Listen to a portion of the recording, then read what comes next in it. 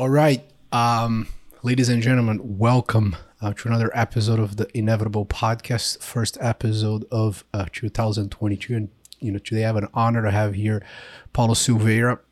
And if you heard that on the background, that's a massive thunderstorm happening right now in Sao Paulo. But we keep on going, no problem. As long as we have internet, we should be good. So I'm the founder and CEO of Atman. As some of you know, we are a different type of venture firm where every founder that's a part of our fund is also a partner in the fund, plus several other things that we'll be rolling out this year. And our mission, ultimately, it's always to enable and partner with inevitable people and provide them with leverage. And I think today's conversation is very, very exciting because Paulo is someone from the old guard and old school, tech and business entrepreneur in Brazil. Certainly a full stack founder, having built a business, having had an exit, as well as being an active participant in the local startup ecosystem. Paulo co-founded with his brother Grupo Alura, right? It's the largest educational platform in Brazil for folks that want to learn how to become a software engineer and multiple other disciplines within the spectrum of digital transformation. He's the CEO of that group. And they've taught over 500,000 people and have more than 1,300 courses in Portuguese, covering a pretty wide range of topics within digital business and technology. Paulo also went to school at USP. It's a very active angel investor and also podcaster. So always happy to have someone else that actually has recorded far more podcasts than I have and has a pretty well-known podcast in Portuguese for Brazilian founders. Thanks again, Paulo, for the time. It's a pleasure to have you here on the Inevitable Podcast. Thank you, Pedro. Thank you for your time and giving me some space. It's always a pleasure to be part of a podcast and not being a host. It's quite amazing. Thank you. No, my pleasure.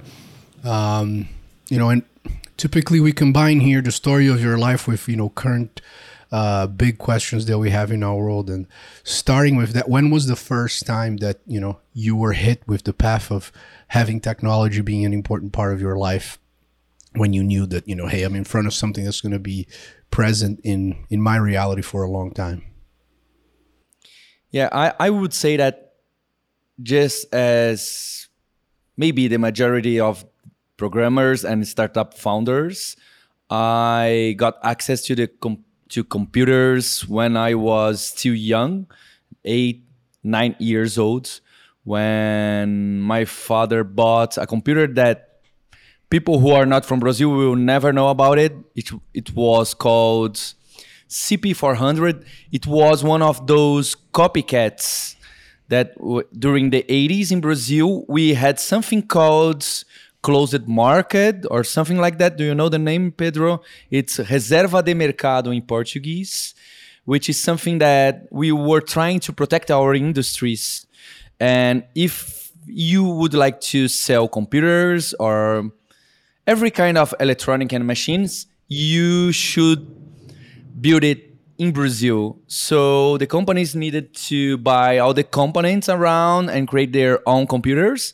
What happened was that the companies were copycatting and recreating all the computers, the Z80 and all these kind of famous Apple II and famous computers and famous processors and selling them here. So my father bought a computer, and when he didn't have the money for that, and my mother got upset. And I think it's a pretty common story for those days. And I remember liking a lot coding in Logo. So I had this contact with all these things that Simon Papert did back then. And nowadays it's Scratch and so on, right? So, and with BASIC. So these were my first contact with computer programming languages and doing some basic games and small codes, not knowing exactly what I was doing. And after that, I got interested in computer games and video games. So I think it's pretty obvious. And I know I come from a lower middle class. I know that I had a lot of privileges having access to a computer back home, right? Got it. And were you always entrepreneurial in terms of just being a builder, building things for yourself? When was the first time that you've made a little bit of money with something that you were building and you're like, I want to follow this entrepreneurial path? Yeah, that's a funny question because I never saw myself as an entrepreneur or something like that. But after the company started, I started realizing that during my senior years and my school time, I was always trying to build a small community and leading small projects. Most of them, I was not going up to the end, right? Not finishing them.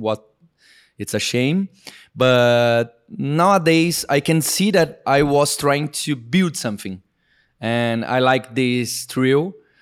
And I had I tried some stuff with my brother. My brother created a small company trying to buy and sell puppies. Yeah, real dogs. I was gonna say not crypto cats or apes. Yeah, no, the real ones. Yeah, not the coins. And it was during the internet boom in the 90s, in the end of the 90s. In Brazil, it was a mess, right? Almost no one had internet access. So, and we were also trying to buy and sell old magazines and stickers and so on. So we were trying to do some commerce and buy stuff, selling stuff, and so on. So how was your professional life before you started Kailum? So before creating my own school, right? Because we are a group of other companies. We are a real school, nowadays online. I've always wanted to follow a path in the academic side, right? So I was doing my master's degree in computer science in combinatory and so on. And I was looking for a job as a professor. But at the time, I think I was not skilled enough and not, well, for the PhD and for being a professor, you need a lot of effort and to be really hardworking and studying really hard. And it's a really incredible job. And so my first steps were inside some consulting firms, so developing software for other companies. Mm-hmm. And right after that, I got a job at Sun Microsystems. So before Oracle bought them, nowadays they don't exist anymore, right? So they were the creators of Java, and I was really passionate about a specific language. This is another common story, right? So usually founders are totally passionate about the stack that they use, although they shouldn't be, but they are. And I was totally in love with Java, and I was pursuing a career at Sun Microsystems and doing stuff in Java and the open source community. And I started getting involved with all the ecosystem here in Brazil and abroad, especially with Java. Not only, but especially with Java. So I was a Java boy doing code and conferences, and maybe my first big step towards a real school was creating a big discussion forum here in Brazil. So nowadays we do have Facebook groups, Yahoo Answers, and especially Stack Overflow. But back then there weren't. So all the spaces for developers, they were what we call now decentralized, right? And it's It's really sad that we lost this. Maybe we will regain some aspect of this. And so I created a community which was called Kuji. It's Java user groups in Portuguese. So when you mean we've lost it, you mean just people meeting in person for events? Is that what you're saying because of the pandemic? Or not only in person, I mean that online communities nowadays are totally dependent on Google, Facebook, and the big four or the biggest techs in the world. So we don't have the control anymore for creating a healthy, decentralized independence that are not subject to small and some details on their terms. So if you want to create something big, you will always depend on Telegram, WhatsApp, Facebook, Google, and so on. Back then, you could just launch your own forum and deploy it, and it was fine. No one was looking at incredible features and connection to huge social networks, and things are totally centralized nowadays. And I feel that time communities were being created in a more organic way without so much. The ads are not the problem, but we are not purpose driven anymore. You are just creating your own group so you can sell some stuff. And I'm not against it. I do this nowadays, but when you start directly this way, I think that the community is not as strong or as it could be. Do you think that a portion of this sentiment, I'd say that it's probably like the dilution of an overall camaraderie for the greater good that started with open source might have migrated to crypto? I know it's like yes, I think so. I think so. I think that during the first 10 years in this century, right, we had two big movements in software, and they are agile and the open source.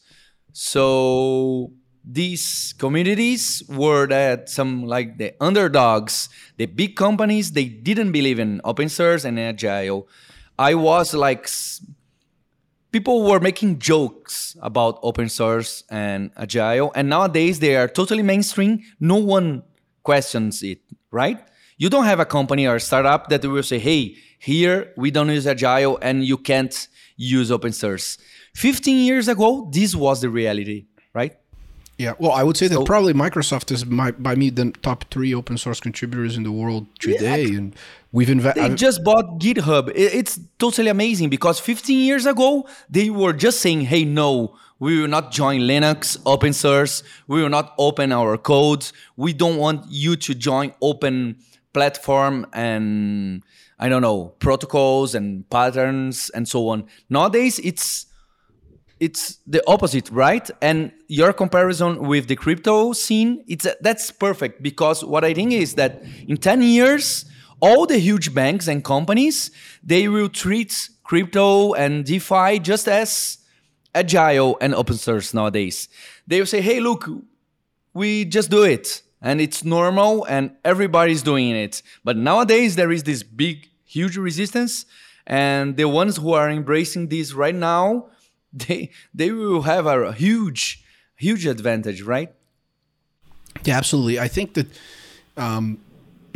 there's also quite a lot of money to be made in open source, and it's kind of surprising. I mean, that's why probably it took them a little longer, but made a few investments in that space with Rocket.Check, CodeCov, and GitLab as well. So a few and a few others. So it's but I think it's interesting, your perspective when we're talking about just overall camaraderie and collaboration, and probably like the projects usually start that way because the best businesses starts as they always start as toys with founders solving their own problems, but then once it scales, it gets to a point where the incentives, I mean, fundamentally they just have to change, right? But going back, I guess, to switching gears a little bit to your story. So you guys started right as an in-person programming course. How did the business blossom into something so large, and when was the moment where you've decided to actually start and you took that jump?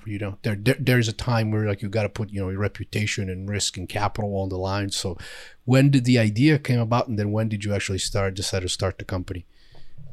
Yeah, we started at 2004 because I was not allowed at Sun. That's exactly the story. I was not allowed at Sun Microsystems to teach any kind of open source, almost any kind of open source technology or agile software development, because Sun Microsystems was not making money on that. So that was how all the big companies were thinking that time. Maybe Google was already ahead. And so I decided, hey, I need to create a school where we can teach what we see that the market is using right now. And that's how we launched this brand, which is called Kaelum. It was in person, right? The offline, brick and mortar, traditional school, small school, computer school. But at that time, you need to remember that, hey, learn how to code, you can be a developer. This was not the hype. No one was talking about that's a cool career. It's very well paid. There are a lot of opportunities 20 years ago. So at that time, the course that we had in person were only for people who were already on the market, right? So not advanced course, but they were not intro level or basic level ones. And that's how we started. And from 2004 to 2010, we just grew organically, like launching other sites and other cities, right? At Rio and Brasilia, so the biggest cities in Brazil, economical centers. And at 2010, my brother told me that, hey, we should take a look at online learning. And we got scared about that idea because, well, you know the drill. That's exactly the innovator's dilemma. Without that, if we can offer something online for half of the price or even less, we will cannibalize our own market. We were growing, and it was not a good idea for us at that time to launch something that could eat our own lunch, right? And at the same time, 2010 in Brazil, we had what? We had 2007 or 2008, the iPhone. At 2010, 2011, when we launched the online version, no one in Brazil had access to online videos on demand in the desktop. And on the mobile, it was just a joke here in Brazil, right? Mm-hmm. So it was really a bet. And then we launched Kaelum Online, right? With only content that we were not providing face-to-face. So we were just like Kodak and scared about everything. We got scared. Hey, just launch all the content that we don't think it's our 80-20 and let's see how it goes. So I see right now it's quite easy. Well, after everything happens, right? I can just tell you that we did a mistake. We should have moved forward much faster, and deployed all exactly the same course that we had, the face-to-face, online, cheaper version with lower margins, exactly what the book says. And at 2013, things were getting bigger in the online version. So we decided to launch a different brand because things were getting a little bit complicated. If you take a look at General Assembly and others, that they do offer online, offline, part-time, longer courses, grad school, and so on. It's quite a mess. I like to compare. It's just so many call to actions, right? And so many products at the same page. And here in Brazil, we have a typical form of restaurants like the churrascaria, right? The barbecue here in Brazil, where they offer some of this kind of meat house. They also offer pizza and sushi, and it's exactly the same analogy. You need to have a product and be laser focused on your CTAs, and say, hey, look here, it's a subscription model yearly, and you have access right now today, this, and that's the conditions. Instead of having, hey, you can have the in-person on Monday in São Paulo for this much, or all you can eat access right now. It's just too confusing. So we launched a separate brand, also because we thought that the customers would be a different audience. In the end, they are quite the same. And so everything started to grow a lot more 1 year or 2 years after we changed the brand. We lost some momentum when we launched the new brand because, you don't have the authority. Yeah. Even if you have the powered by, it doesn't matter. People know you by the other name. Do you think separating the brands, though, was a bad idea, or would you have done differently? That's also a pretty good question, because at first we thought it was a mistake. At 2014, we were saying, hey, people, they don't understand, they trust the older brand and so on. But after some time, we thought we made the right decision. Maybe the other option, good option, would be closing at 2013 all the face-to-face, the brick and mortar operation, and focusing only on the online business. But it was much smaller than the face-to-face. Mm-hmm. So it would be really a crazy idea, and I'm not so brave like this. So it would be really hard to do something like that. Got it. Interesting. And today, is it 100% online, or have you guys resumed in-person courses? And not just that, but what's your vision for learning in the future? Yeah, unfortunately not. We will not resume for the short term because, all the COVID situation. So we were, before COVID, we were something like 15% face-to-face, 85 online. And during COVID, this was down to almost zero. And so we did not resume. And I think that there will be space for the face-to-face. Even if we try always, you will see a lot of people talking about hard skills versus soft skills, that hard skills, you can use pure online learning, and soft skills are much better discussing in group and face-to-face. But I really think that even the hard skill, the hardest one, you will have some benefits sitting down and using a table and pen and talking to your professor directly. And yes, I do still prefer the face-to-face learning, right? So maybe it's a generational thing, but I think there will be space, of course, for a more premium version for different situations and so on. And that's it. Nowadays, we are not resuming, but we are launching our undergrad and grad courses also. And some of them will need, because of the regulation here in Brazil, we will need some time face-to-face. Okay. And so you've been in the educational business for technology for quite a long time, right? And so it's probably far before you started, then you start seeing the venture-backed coding boot camps, as well as the trend of ISAs, right? So what's your take on both ultimately? I've never understood. For a while when I was in San Francisco, I worked out of Galvanize, and I've also worked out of General. What's the name of that other one? General Assembly. General Assembly. That's right.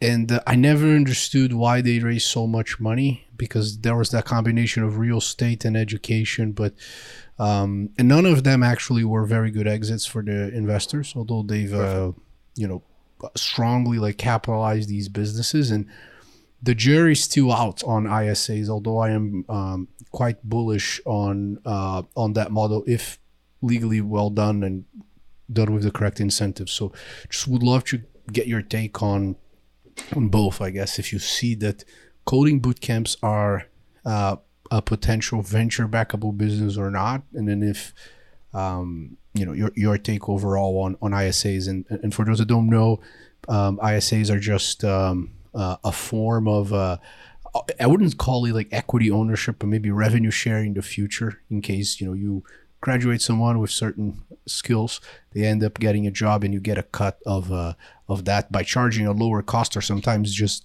giving it for free. It's just a new incentive that has been created in the last few years. Yeah, that's a good point. I would also add the marketplace, right? The education marketplace. So my personal view, I do not understand the venture capital pretty good. So it's a personal view, right, Pedro? You can correct me, and maybe you have a totally different opinion, or anyone that. No, I wouldn't. I prefer that we disagree. I am a very pro disagreement person because I think that's how you learn and grow.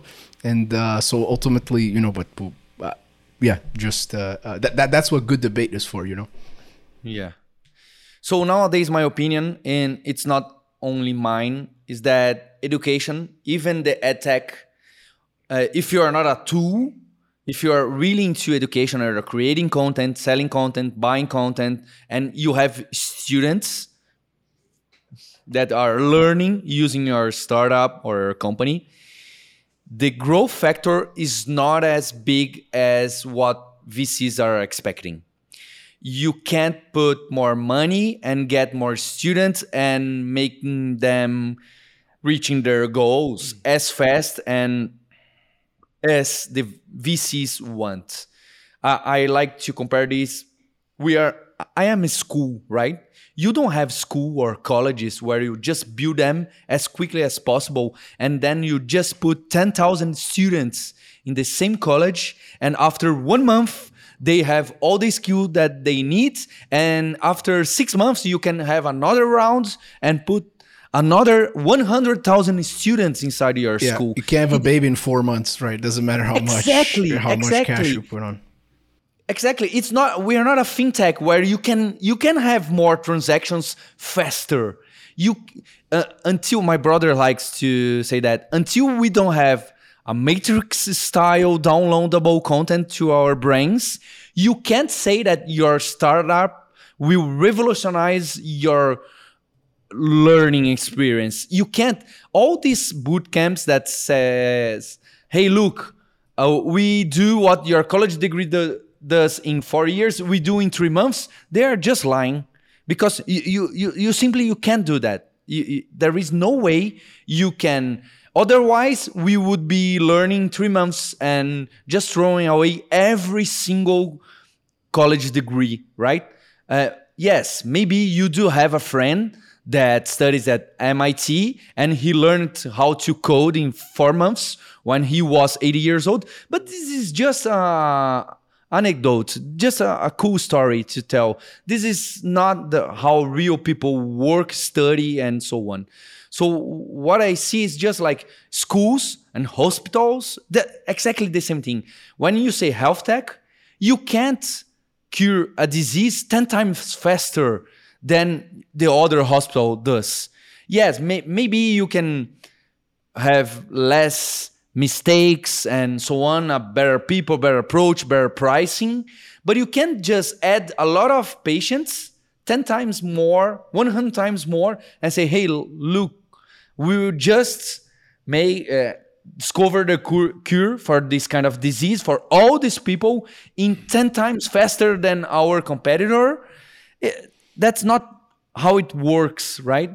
So I'm very skeptical about anyone promising really strong results in short term and doing this in a scalable fashion, blitzscaling, or in a really strong and quick rounds. You can just see what happened to Lambda, what happened to Udacity after they opened their offices here in Brazil, and so on. When you try, and Udacity has great content, great people, a great team here in Brazil.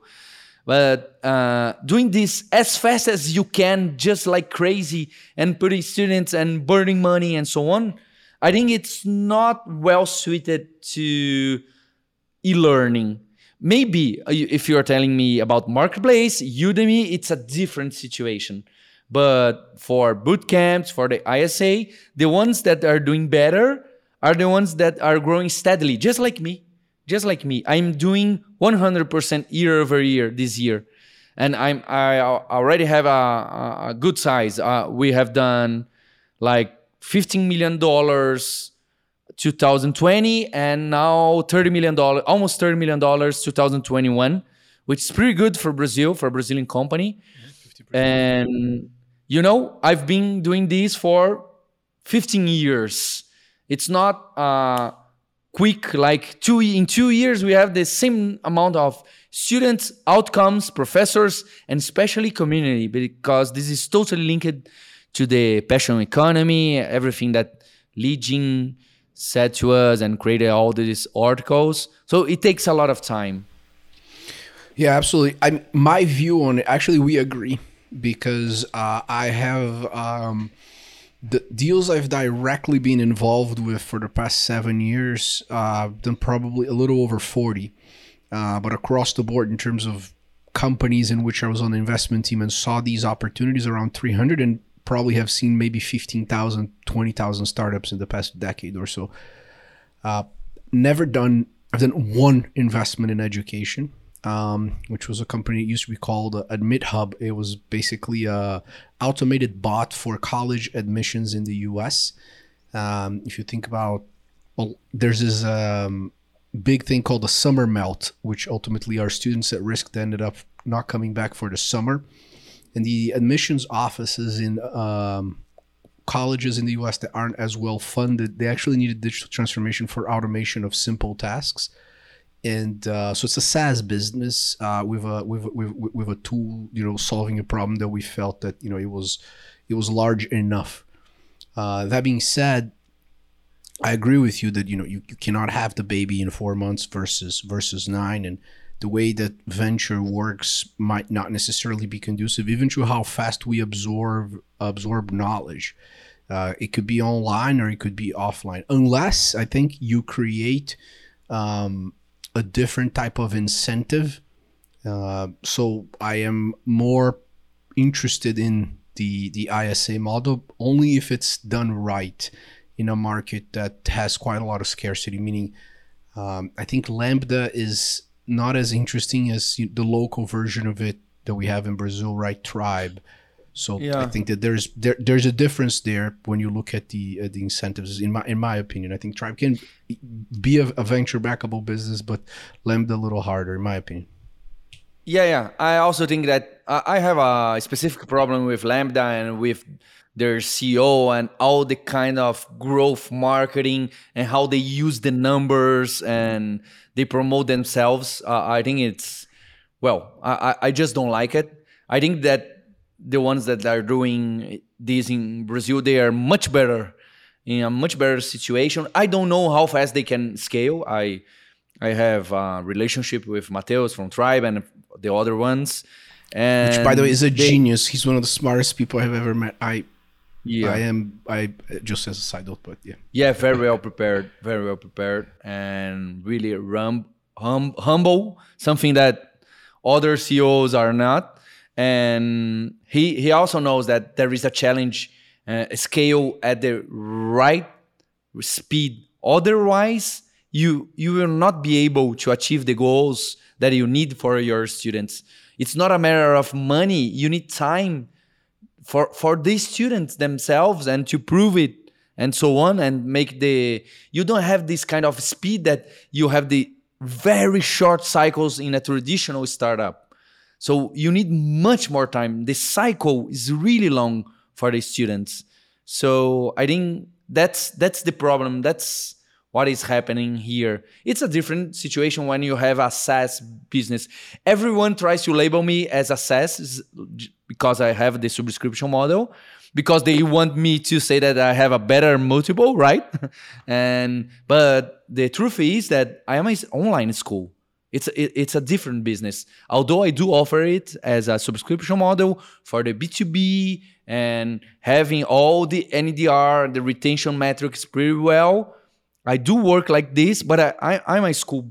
I'm a school. So there are a lot of things here that should not be faster, because otherwise we will not deliver what the students, not the companies, the students are expecting. Yeah, absolutely. And as a correction, the other business I have invested, it's a company called Platzi, which you probably know as well. Yeah, we were seed investors there when I was at Funders Club, and they're incredible founders. Beautiful story. What they've been doing for people's lives throughout the Spanish-speaking Latam is amazing. I've seen some of those stories as well. But certainly, when it comes to valuing the startup and the multiples that you get, it's different. Because of this exactly this point that you're talking about. I guess the story can go both ways. So yeah. And Platzi, Freddy, I also keep in touch with him, and he also has exactly the same long story in education, in the community. He's building something in the long run. It was not like the other startup stories, right? So it's exactly the same thing. Yeah. Yes. No, they're very committed to that mission, and it takes, of course, a certain type of investor to fully subscribe to being long-term greedy, I would say. But it's interesting when you think about just overall, talent acquisition, and even the gap that we have today with the velocity that we're seeing with digital transformation, plus now with every company being remote. Have you had problems yourself, or even with the companies that you've invested, right? Like, it's a pretty common thing we're seeing, that there used to be a geographical arbitrage pre-pandemic in terms of salaries for software engineers. That was a great thing, in which we would, invest in dollars into some companies in LATAM. You could still hire pretty high quality talent, but they weren't making San Francisco salaries. And what we've been observing now is that you have the bottom 25% sometimes of talent, or the top 25% of talent, migrating quite fast, operating as mercenaries on both sides of the spectrum, either being poached, or if they get a bad review and they get a little angry, they just go and get a job at Twitter that would gladly pay someone that to just do a minor job, but that's needed because the company is so big. And ultimately, the salary that they're making locally, depending on where they're based, it's transformational. It's really life-changing. They could be actually one of the wealthiest people in their circle and their cities.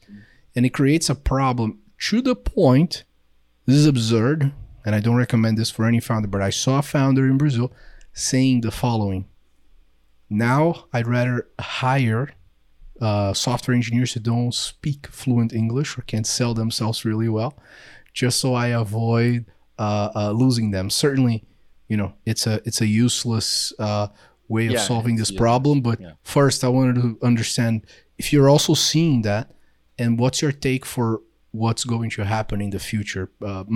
I believe this arbitrage is probably completely gone.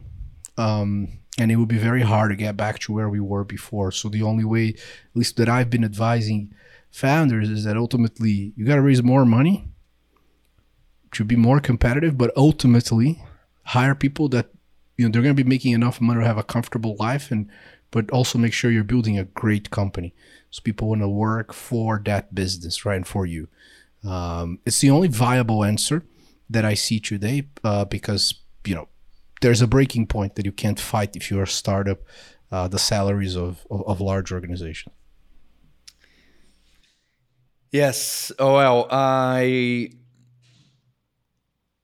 well, I think it's a good, for me, that's exactly the dream, right, Pedro? Because nowadays our students can see that there are huge opportunities. I just want to remember that most of these positions abroad, especially in the top tier companies, are for senior positions or 10 years or plus in experience.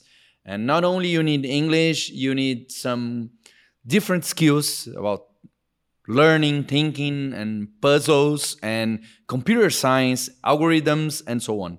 So this is not something for everyone right now. It takes time to have access to this kind of opportunities. For sure, there are some marketplace companies doing remote jobs for simple skills as implementing Figmas, as HTML, and so on. Yes, there are, but most of the great chances and really salaries that are totally different are for senior positions. So that's the first thing here. So the companies that are suffering the most are the big ones, the fintechs, the really complex ones that need really some kind of skill that you need resilience and 99 uptime percent and so on. So you see that you are losing most of these talents for this kind of job positions. And my advice, and I would say that the only option right now is that you need to hire many more junior developers than you think.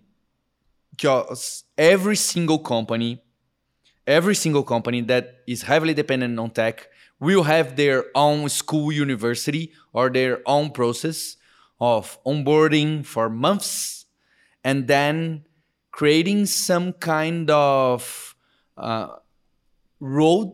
So the seniority of these new entry positions, they will be faster recognized as seniors, as and other positions, because there are no other options. This is not the best idea. This is the only idea. That's the only way that the other companies outside Europe and the US and maybe China, they can compete. You need to hire some talent that will be willing to create a business with you, just what you said, committed to your cause, stock options, and so on. Because people that are hired when they just got out of school, out of their courses, boot camps, and so on, they have this passion relation with their first job, their first company. Yes. And if you can create this relation good enough, they will think about it before just taking, as you use it, mercenary. I think it's just too strong because it's just life. It's their merit, right? And before accepting this kind of job offers, they will think, hey, Pedro gave me this kind of opportunity here. Maybe he will give me even more if the company grows. Of course, it's a bet. No, but that's the missionary answer. That's like it's the traditional John Doerr poster. It's like you hire missionaries, not mercenaries. At least the behavior I've observed is people do flip jobs sometimes for not enough. I mean, not much, but you know, but I do like your approach though. It's very refreshing. You're just saying, look, hire as many junior people as possible, as fast as possible, and propel them with a career path for growth. Exactly. Right. That's it. I certainly subscribe also to the missionary aspect of the first formal job. I've had many little jobs when I moved to the US 12 years ago, but the first formal one was when I joined SendGrid, and I thought I was changing the world through an SMTP API, which in the end, I mean, but that's great. Your boss was just amazing, right? Because at that time it saved a lot of lives, right? Because SMTP and sending email, it was just a job done internally, and you had to handle yourself all the mess. And of course, this helped a lot of people, but maybe a lot of technical people, not the personal lives of people, right? But that's exactly what I know you, Pedro, because of SendGrid and so on. So you are just as passionate about SendGrid as you were before. So take a look at the relationship that they created with you at that time. It is lasting even today. That's quite amazing. That's how you create if someone just offered you a job that back then, you would say, hey, no, because I'm totally in love here and so on. Of course, I'm not trying to saying that you need to create a reason and make people fall in love with you. That's not the deal here, because you can't create these fake emotions, right?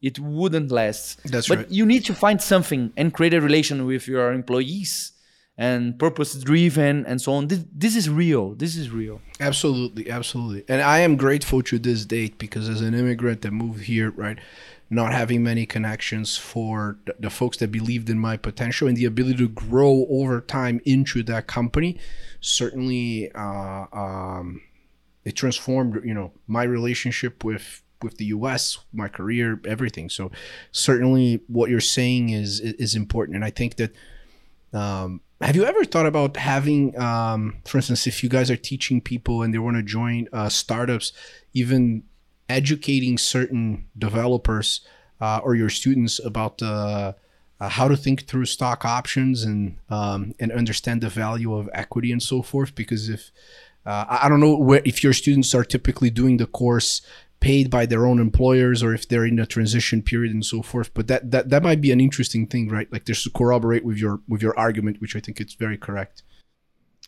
Yeah, I never thought about it, but it makes totally sense, because I have this kind of problem, right? When we give some stock options to someone here in the company, you have two kind of results, right?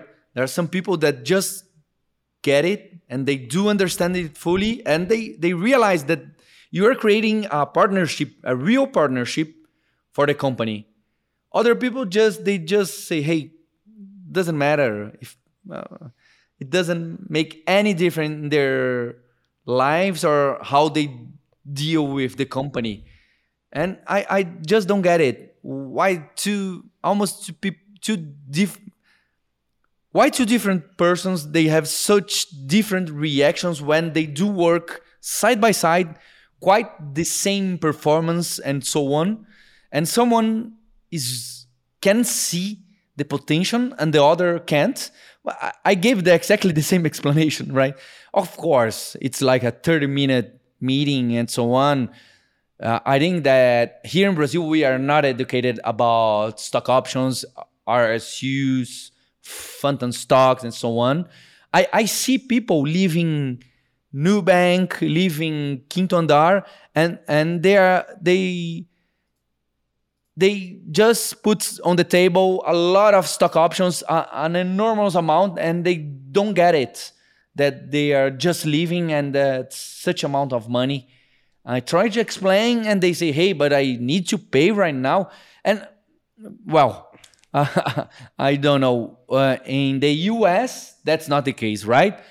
Almost everyone do understand about it, and they get it when the numbers, the possibilities, the access, and the growth phases, and so on.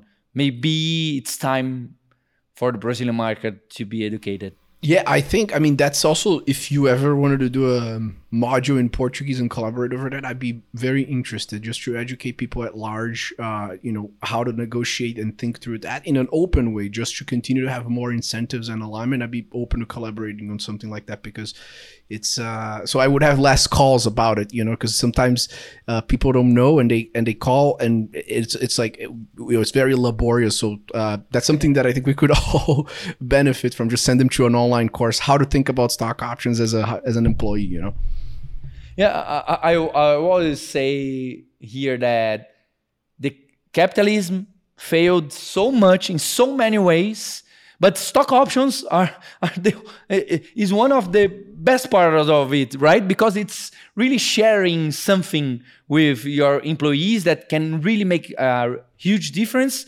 and you're taking exactly the same risk as your boss, as your C-level. So everyone is on the same boat or something like that. It's the closest thing that you can get to that, right? Yeah, I've also noticed, I mean, Brazilians are just so creative. Sometimes I've seen also people that do embrace it and understand the value start calling themselves partners, as if like the startup is a law firm. I think that that's it's like a fascinating, it's a positive thing. It's a good thing. And I've seen them putting it on their LinkedIn bios or Twitter bios that like, you know, hey, I mean, I don't know, I'm a vice president and partner of, that's a good thing. You know, you want everyone to operate as an owner and understand the value of their equity, because for me, you know, I mean, cash has no value, and it's just a matter of you selling your time. The only way where you can actually find value is through equity and ownership, you know, and build wealth, basically, right? Excellent. Changing gears a little bit, Paulo. When did you start angel investing? Well, it was back in 2016, and a friend who is a CEO of a fintech here in Brazil, and he asked me, "Hey, I have this young guy here who is trying to create his second startup. Would you like to talk to him, because he had already received a round, my friend, so he already understood a little bit about VC, and I was just like stock option and everything else, no idea." And he asked me, I liked the guy, he's Lincoln from ID Wall. Nowadays they are 300. We've invested together in this business, great. Yeah. So he's right now 300 employees in Brazil, doing great. So my first was really a success back then. And after that, I think I've done 2 or 3 other angel investment 2017. So the second one the third one was directly with you through the syndicate, right? Through a traditional AngelList syndicate that you have managed. So it was in PiFi, it was the third one, I think, and which was really, really amazing. And after that, I got a VC round for my company and a secondary, and then I just started deploying a lot of money, more than I should. And because I think that as I am in the tech community, being an angel investor for me, I always joke that it's like buying an expensive B2B lead. Maybe in some years, this company will be such big that they will also be one client of my company. It's just a joke, but you know, this has a network effect. Maybe not this company, but the other companies that are their clients will be connected to me, because, you know, right? Some angels, when they get some kind of size, they get really well known in the community, and things get faster to you. The deal flow, not the deal flow for the companies, for the startups, but also for your own company. And for hiring, I can hire better right now because people know me from angel investments and so on. So it's something really powerful when you have this direct investment in startups. And of course, nowadays I have 50. I think I have some kind of connection with 15 of them. So 30% of them, I have some kind of recurring meetings and connections, and I can say that I helped them in some way. But the other ones, I'm totally not aware of what exactly is going on. Or, well, I know because I do receive that kind of Y Combinator emails that they say what happened the last month and so on. So it's not my full-time job. I don't have this kind of connection with all of them. And but that's incredible. There's quite a large portfolio for, you know, the time that you've been investing, and ultimately, how do you underwrite the investments? I suspect that you get mostly through the community and personal referrals, but then how do you make decisions? In your opinion, what is the ideal type of founder to partner with?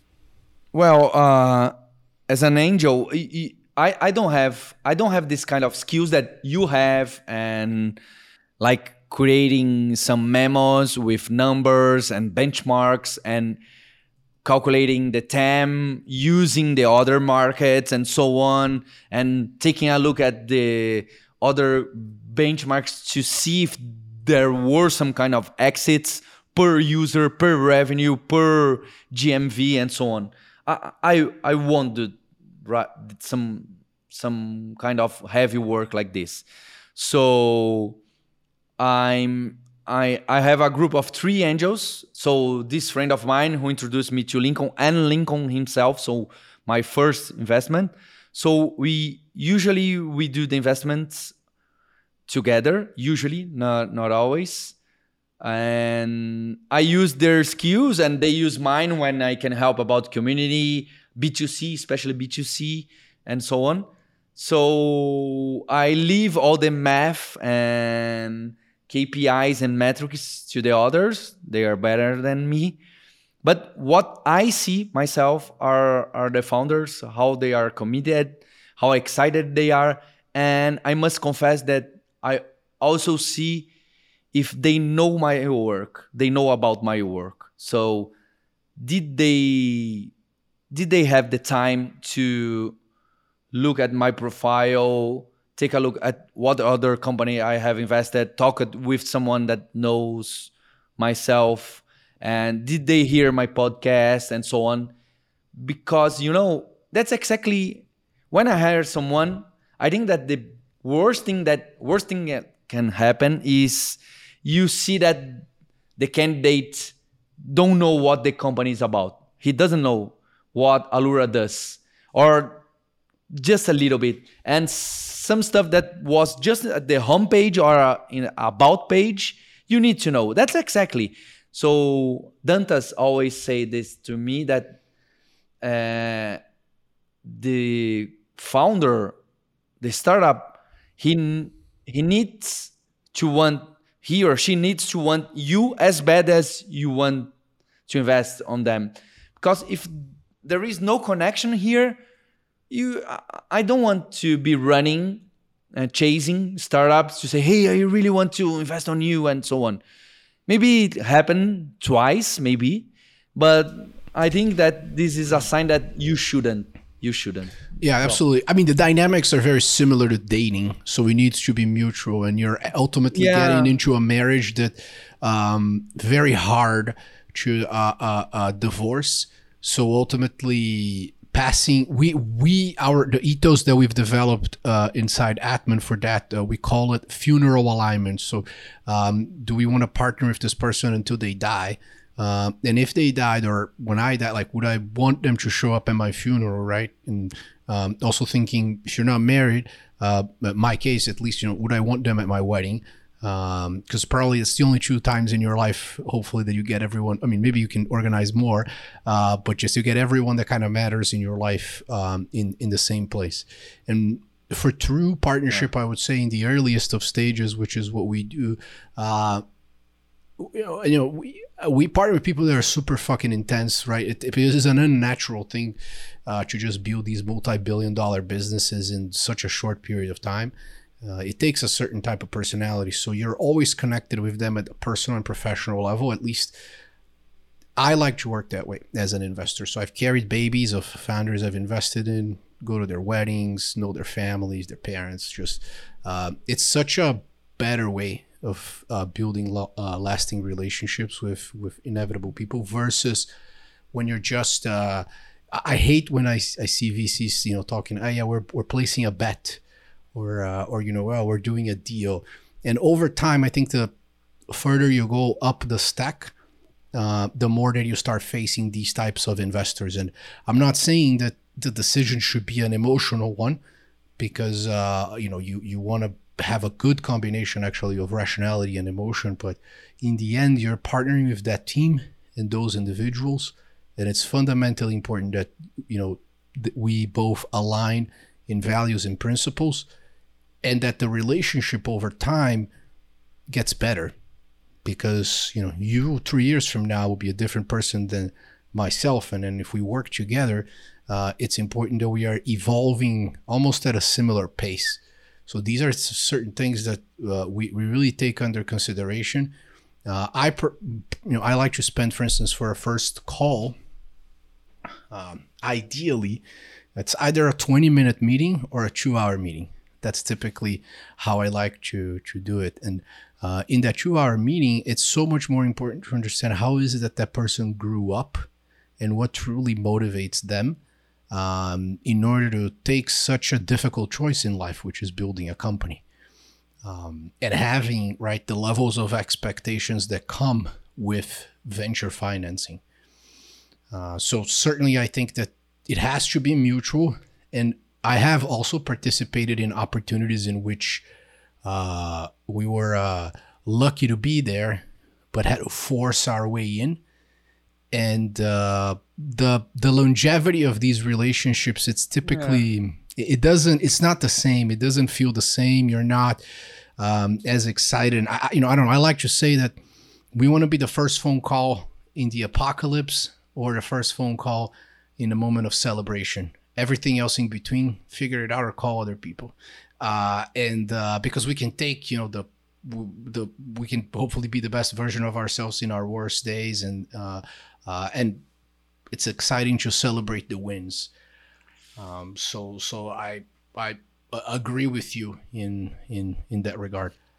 And this is personal. You said it's not an emotional decision, but it depends on alignment and maybe what is not ideal for me investing, it is for someone else, and this will be good for the other one. It's not the right or wrong, right? There is no such. It's not so clear like this, right? Yeah, absolutely.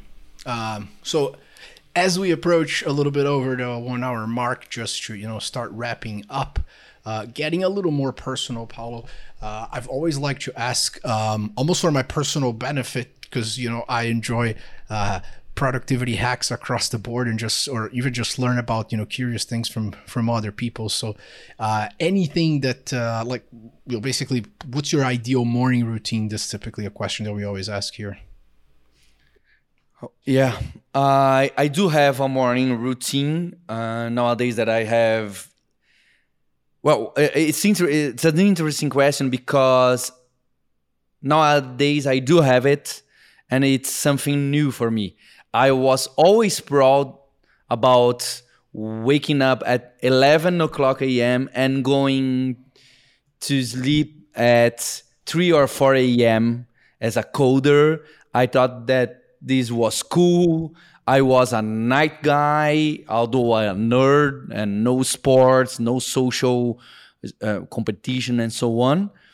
And after having babies, and after discovering sports, and this was when I was like 34, 35 years old.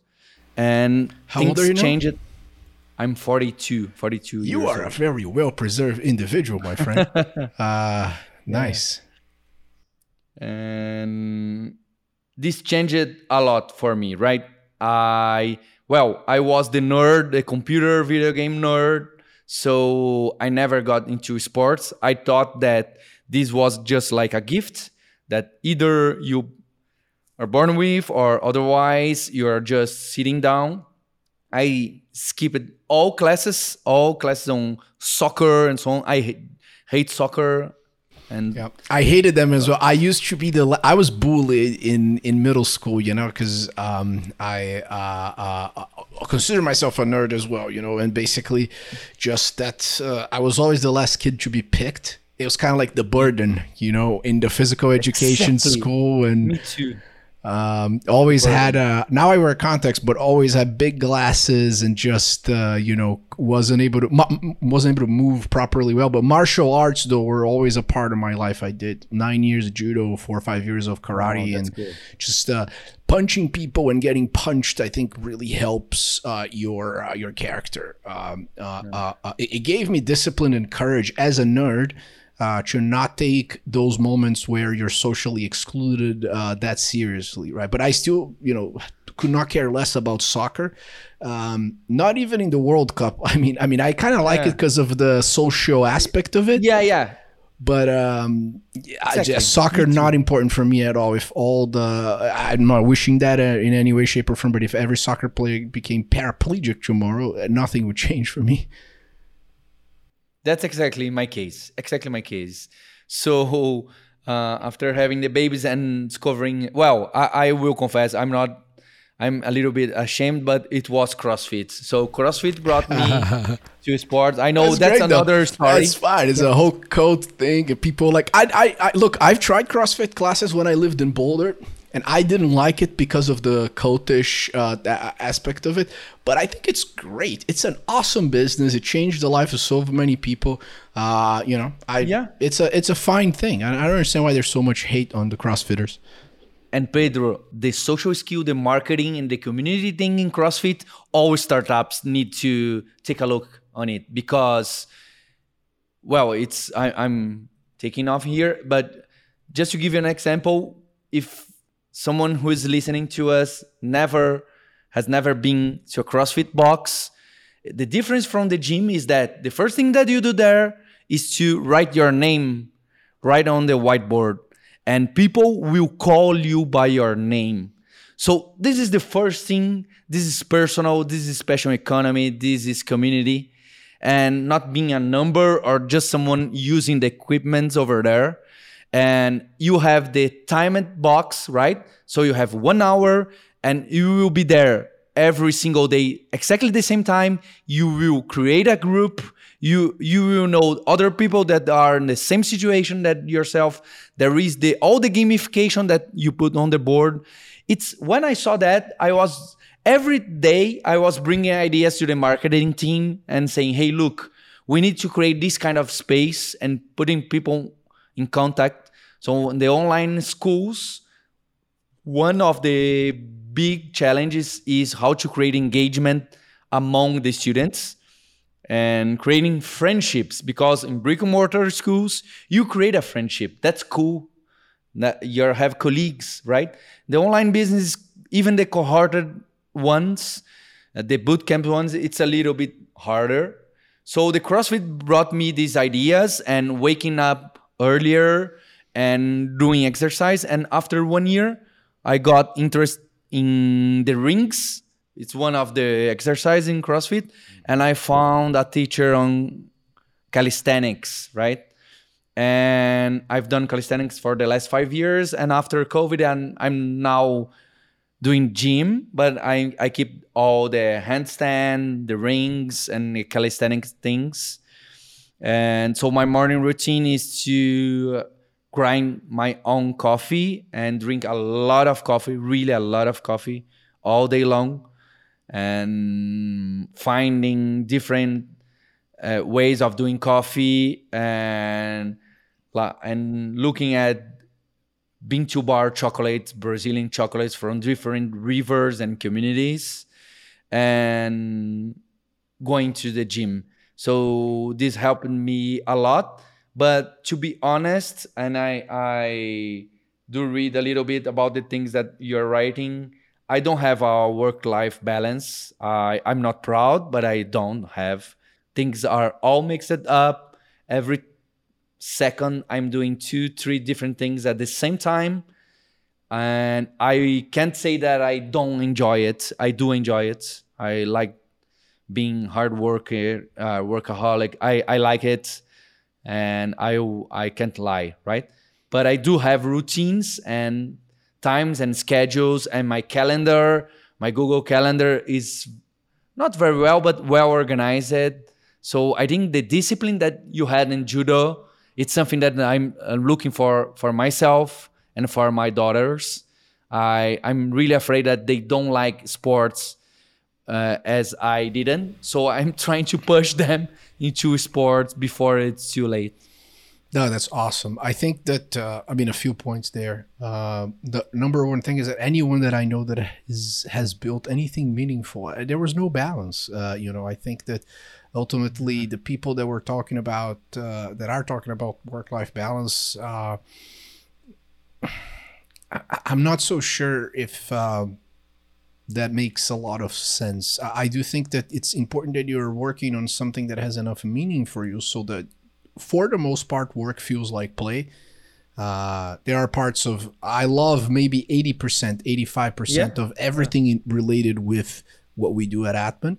There's 20% that I dislike. I'm not interested in, preparing for taxes or getting audited or not everything is pleasant, but the vast majority is truly special. And you're always on the job, right? Because what we do is so personal as well that it doesn't disconnect. At least that's why I enjoy venture so much, because it's about who you are and your reputation. And I think that it's if it works, it's fine. For me, at least, what I've learned is having a true knowledge of who I am, and then with that self-awareness, I don't burn out. I've been hospitalized twice through just pushing it to a limit that it was not healthy, and that taught me lessons about the importance of then nutrition, sleep, exercise, spirituality, mindfulness, and all that stuff. So I think that there's just a part of me that likes to work so much, and it's so violent that I had to create all these frameworks so I can live a healthy life and don't break myself, right? And that's the when you have this good balance with your body, your spirit, and the work that you do, everything integrates in a better way. Getting older helps as well. Right. Or like you said, certainly having kids. Have you found any interesting strategies in terms of how to convince kids to enjoy sports or get out of looking at screens? Well, they don't use screens, although they are not interested in sports neither. So it's not the screen is not the problem. And I don't have the answer, not yet. Perfect. All right. Paulo, I appreciate your time. This was a wonderful conversation. I don't know if you have any additional remarks, but really appreciated your time and learning from you. So it's always a pleasure. Thank you, Pedro. It was really nice to talk to you, and I'm really grateful to you and your team bringing me to Angel Investment and connecting me to the ecosystem. No, it's our pleasure. Let's do more together in the future. Thank you so much, Paulo. We appreciate you, and see you on the next episode. Glad to be back here in 2022. See you. All right.